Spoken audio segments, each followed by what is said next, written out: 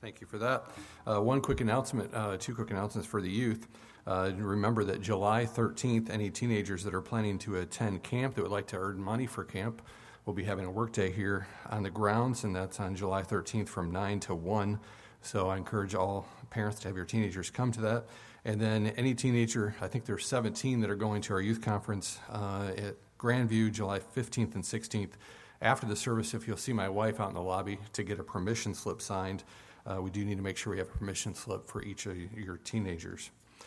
All right, now's the time for the reading of God's Word. And if you'll take there's a Bible on the rack in front of you. It'll also be on the screen. We're going to be looking today in 1 Samuel chapter 17, verse 32 through 37. 1 Samuel 17, verse 32 through 37. Those who are able, if you'll stand at this time, I'll read as you follow along 1 Samuel chapter 17 and verse 32 through 37. The Bible says, "And David said to Saul, 'Let no man's heart fail because of him. Thy servant will go and fight with this Philistine.' And Saul said to David, 'Thou art not able to go against this Philistine to fight with him, for thou art but a youth, and he a man of war from his youth.' And David said unto Saul, 'Thy servant kept his father's sheep, and there came a lion and a bear, and took a lamb out of the flock. And I went out after him, and smote him, and delivered it out of his mouth. And when he arose against me, I caught him by his beard, and smote him, and slew him. Thy servant slew both the lion and the bear, and this uncircumcised Philistine shall be as one of them, seeing he hath defied the armies of the living God.'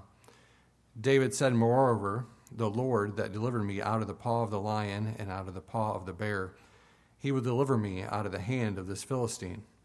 And Saul said unto David, Go, and the Lord be with thee."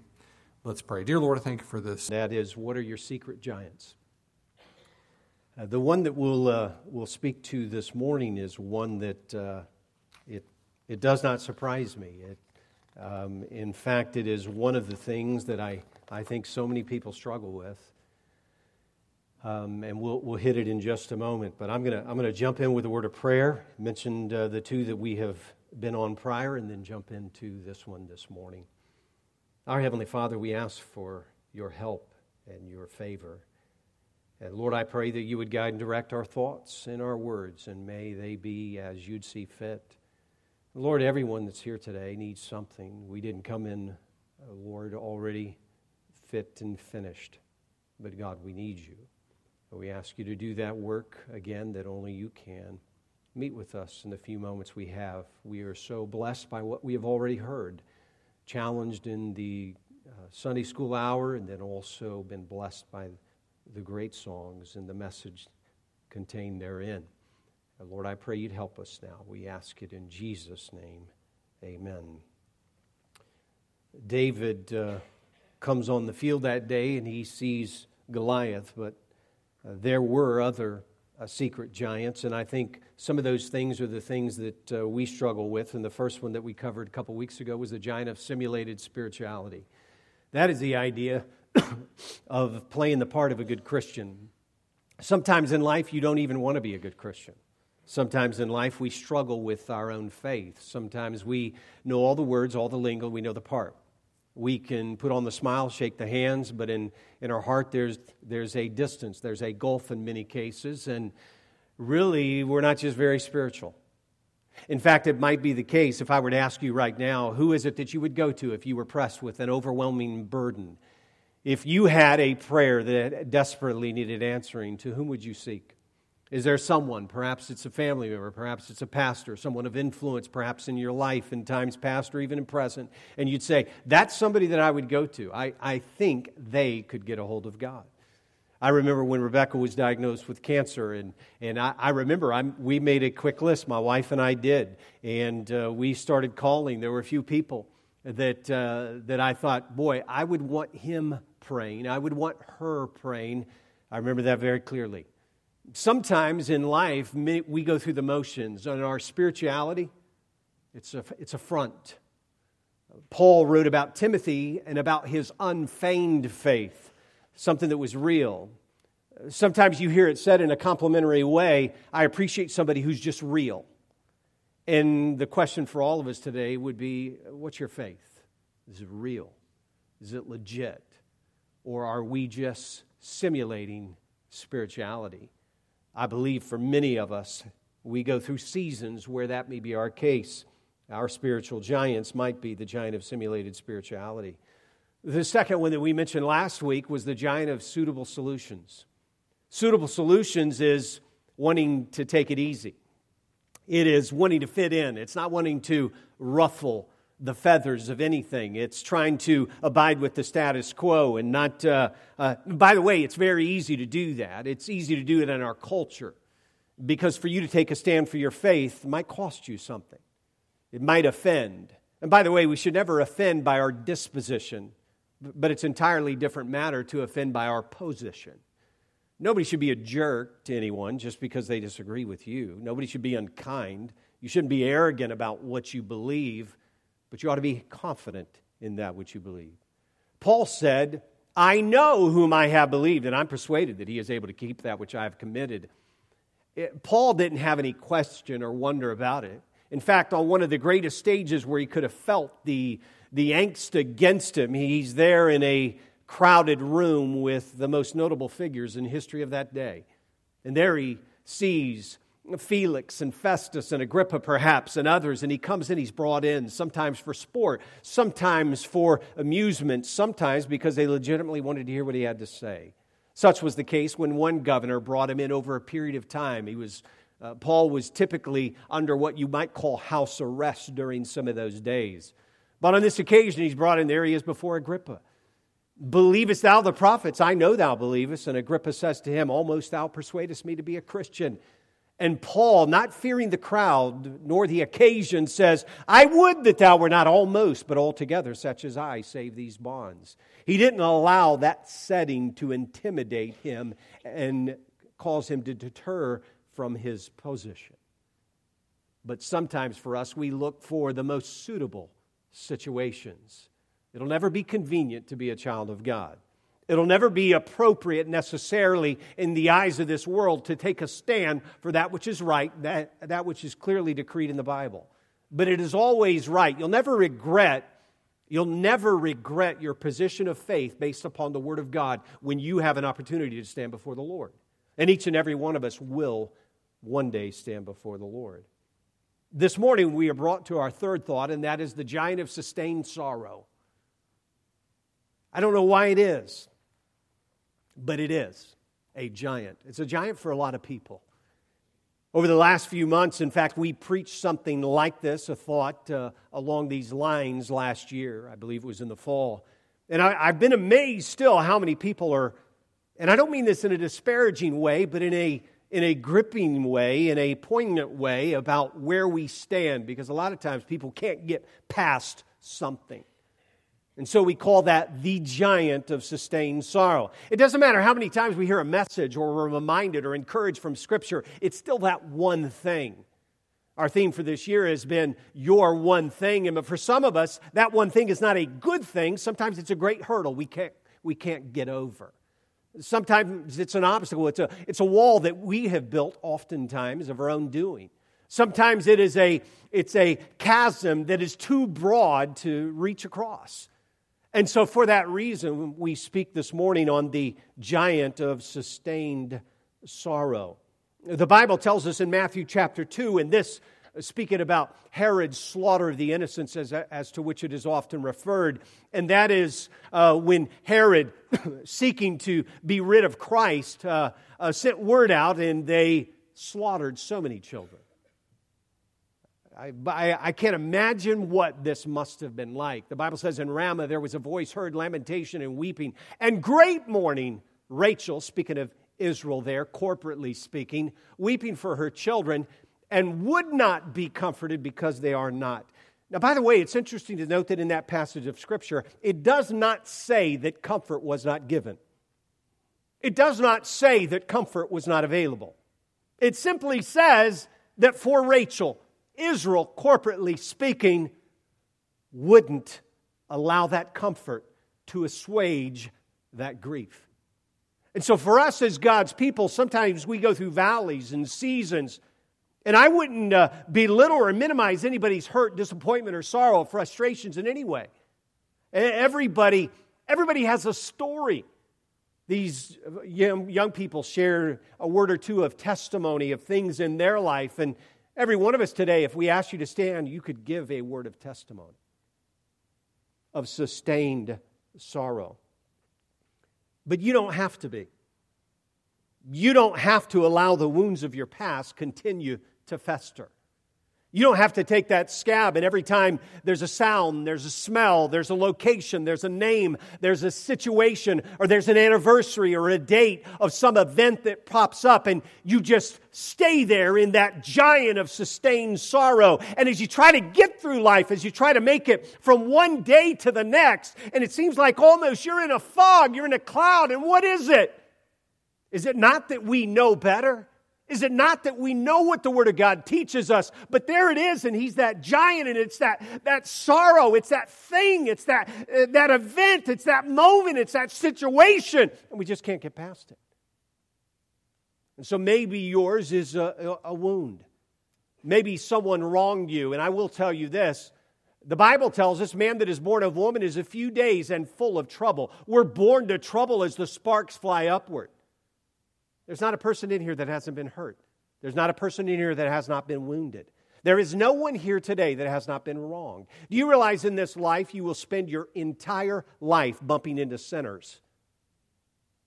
But never forget that you are one as well. It's not to excuse. It's not to condone. It's not to drift away from it and say it's not real, it's not legitimate. It's just to say that sometimes we've imagined that giant to be so huge. And sometimes that giant is sustained sorrow. Sometimes it's a wound. Sometimes it's a worry, and we think about, man, I don't know about tomorrow. I know what's going to happen next week.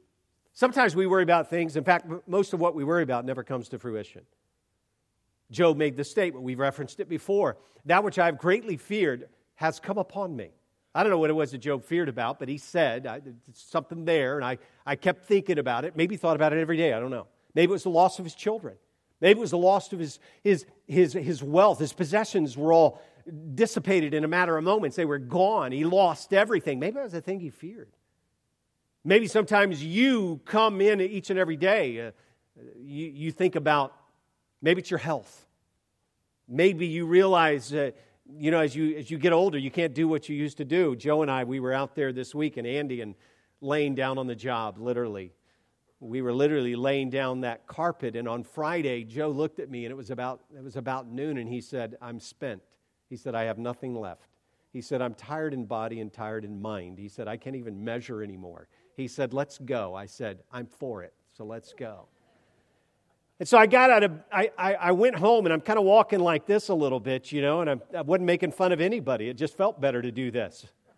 And, I thought, man, I don't feel so good. And I'm not as young as I used to be. Boy, that's a great statement there, isn't it?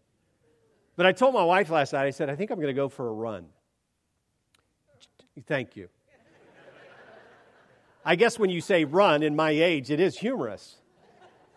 But having moved to Newburgh, I had not mapped out any areas, and so my wife had an appointment with someone late last night, and so I was home alone, and so I said, I'm going to go for a run, and so I put on my shoes and my shorts and headed out there and took off I did wear a shirt, by the way. I guess I should have continued with the entire attire: shoes, shorts, shirt. Listen, you get to a certain age, keep them on, right? Right, fellas? Ladies, you want to say amen to that? You see these guys out there pushing, and the guys, my age, go ahead, keep your shirt on. Boy, I'm really drifting, aren't I? And all of this with visitors present. But so I thought, well, I'm going to go ahead and run. So I did, and I didn't run as far as I normally, just about 2.5 miles, but I went for a run. And so I got done, and I felt so good having ran, finally, first time in a few weeks. But I realized that I'm not quite what I used to be. Sometimes that causes fear. Sometimes that causes worry. Sometimes it causes the uncertainty of the future. And so sometimes that sorrow, that sustained sorrow is a great giant. Some of you worry about getting old. I worry about not being able to get old. Getting old is not such a bad thing. It beats the alternative. Now, I know I'm going to heaven, but you've heard me say it before. Some of you are laughing at this. Those of you that are my age or older, you're right with me. You're the ones who got the 3-hour tour, the weather starting getting rough and all that stuff. You got that. You're right there with me. The rest of you don't, that's okay. Just leave us alone for a moment. But man, I can allow that sustained sorrow to be something that just creeps up and I just don't get over it. The Bible says that Israel would not be comforted. Why is that significant? And I'll tell you. And I'm going to share just a couple of verses with you. Illustration will be done. Notice this in Isaiah 53. And I love the passage they quoted from Isaiah 43. He is despised and rejected of men. Notice this, a man of sorrows and acquainted with grief.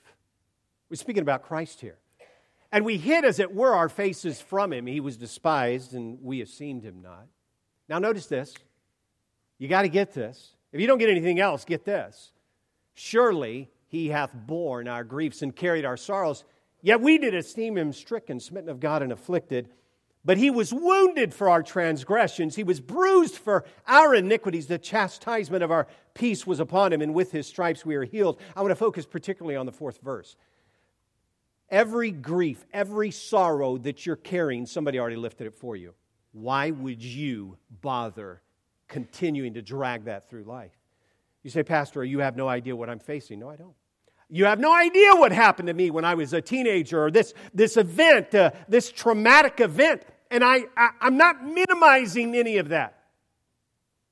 But I remember talking to a man a number of years ago, and he was a few years my senior, and he began, everything in his life pointed to an event when he was a teenager. And he was angry, and he was bitter, and I finally asked him the question, and I knew him well enough to be frank, and I wasn't trying to be unkind. And I looked at him and I said, you've carried that for 40 years. I said, how good has that done for you? I said, have you helped yourself by carrying it, by you bearing it, by you saying, no, I'm going to pick that up, and in the morning when I wake up, I'm going to make sure it's the first thing on which I think. And as I go through my day and there's a stall or there's a break in the action and my mind has a chance to sit back and drift and wonder, I'll quickly go back to that sorrow. Because I want it to sustain. But I don't. Not because I'm bigger or better, but because I don't want to go through life lifting something that God has already lifted. I would not dare do it with my sin. You say, well, that's a different matter. No, He died for my transgressions. He was wounded for that. He took all of my sin. And I don't want to say, God, take my sin, but give me everything else. Give me every bad thought. Give me every bad experience. Let me hang on to every wound and every worry, because I want to go through life with sustained sorrow. Not me. I just don't. I could tell you about experiences, and I could pick them open.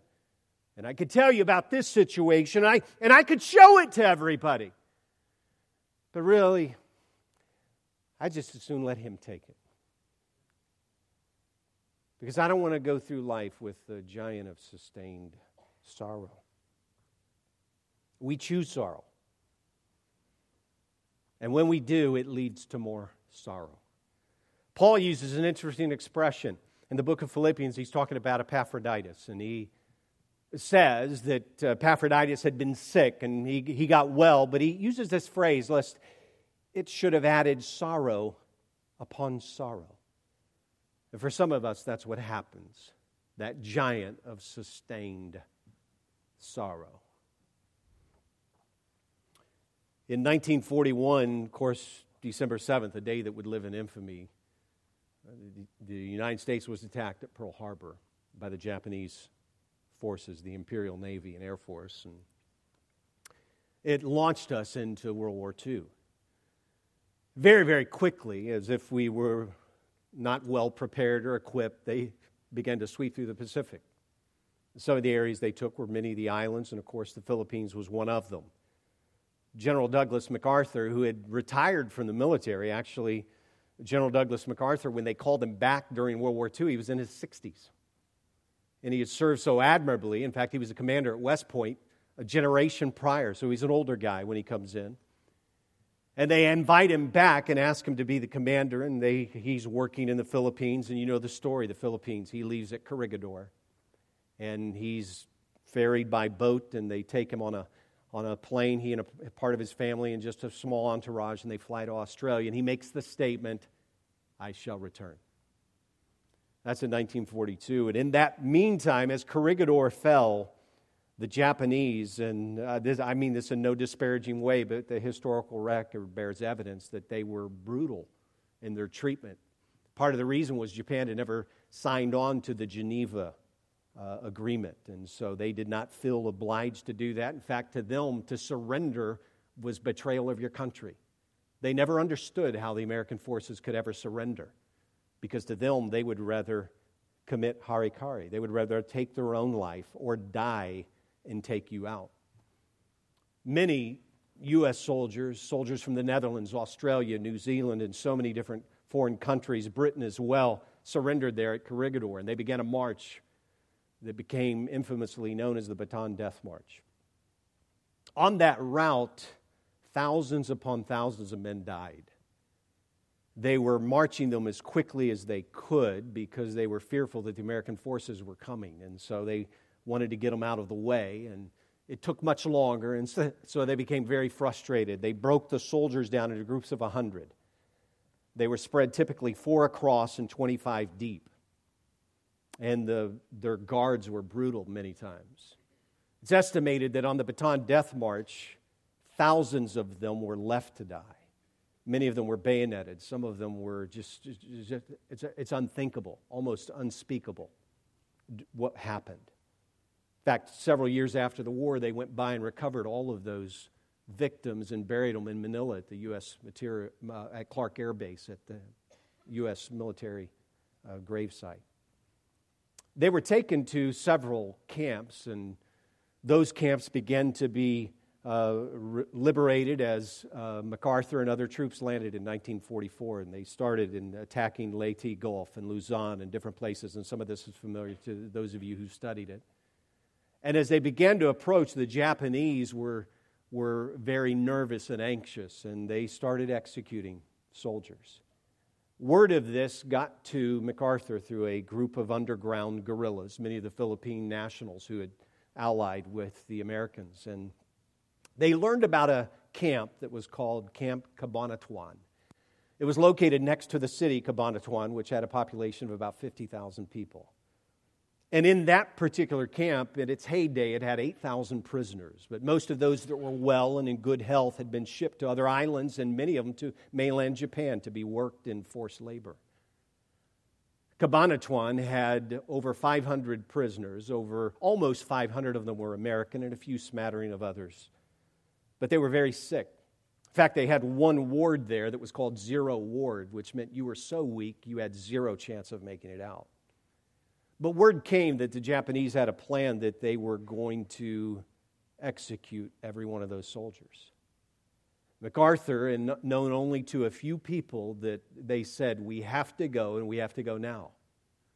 We had no plans. We had no means of practicing, but we sent a group of 121 soldiers. They were called Rangers.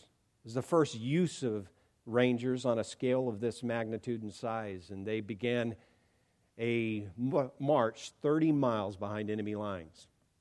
And as they made that march, they came upon the camp there at Cabanatuan, and they knew that they had to strike at precisely the time, and when it was at its darkest in the evening, and they were doing the best they could, and they made the rescue attempt.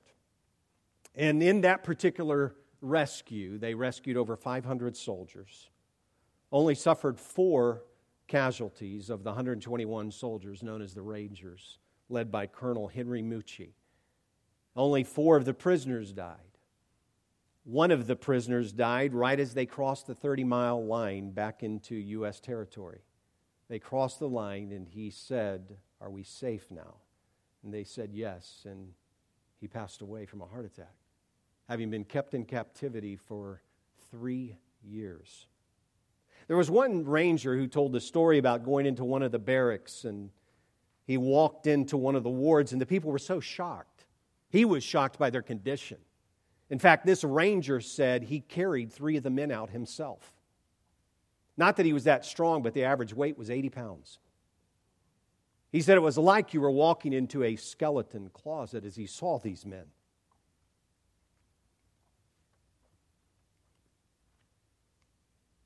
Those were our soldiers.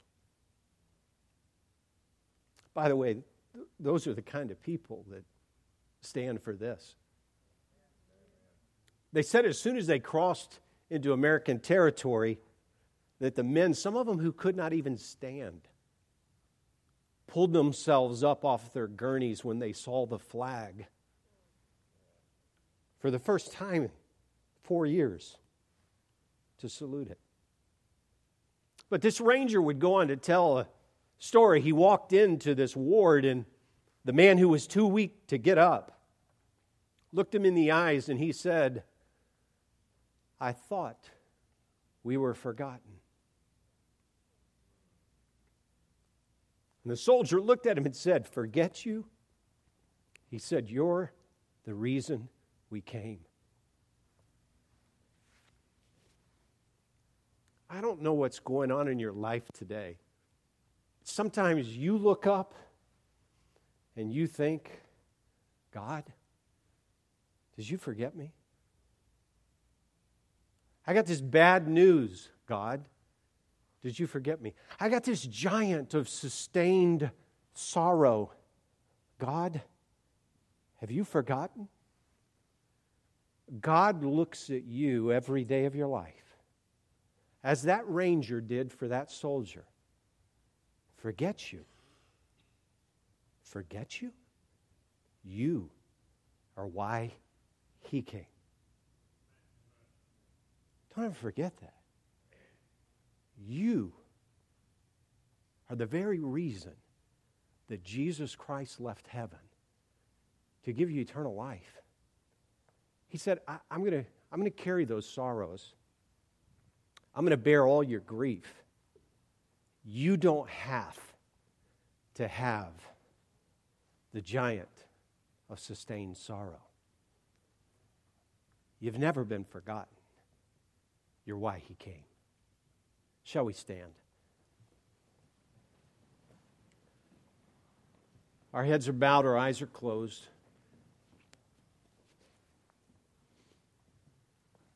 If God's spoken to your heart this morning, maybe you have that giant of sustained sorrow. You don't have to. He didn't forget you. You're why he came. Maybe here this morning you've never trusted Christ as your Savior. You don't want to miss that. You'd be wrong about everything in life, but that's the one thing about which you cannot be mistaken. In a moment, the piano is going to play, and you'll have an opportunity to respond. Maybe it's by way of placing your faith and trust in Jesus Christ. Maybe it's by unloading that giant, leaving him here today. God will take him. He already has. Maybe it's something else entirely different between you and the Lord. Maybe you're not even able to get out from your seat and come, but I hope we'll be receptive and responsive when God speaks to us. Don't ever take that lightly that God would do such. Lord, bless in the invitation time. May your will be accomplished, we ask in Jesus' name. Amen. As the invitation begins, the piano's playing. If God spoke to you this morning, would you come just very, very quickly? Not going to try to extend it. I know we've been a little pressed, but I really want us to be responsive. If God spoke and you have an opportunity to respond, I hope that you will.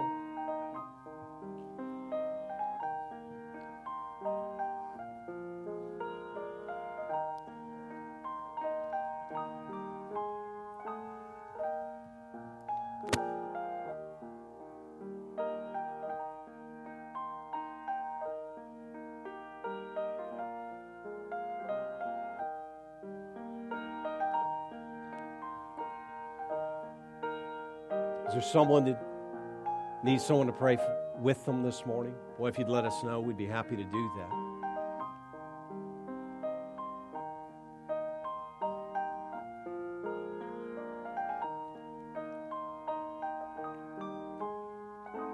What a song that is. Jesus paid it all. All to him I owe. Sin left a crimson stain, but he washed it white as snow.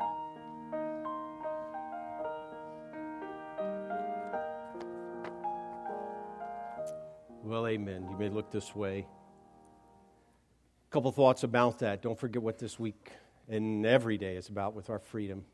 I tell that story somewhat in conjunction, but also in line with the message. You have not been forgotten. You are why he came. Please remember that. If you get nothing else today, remember that. I appreciate so much this group being here with us.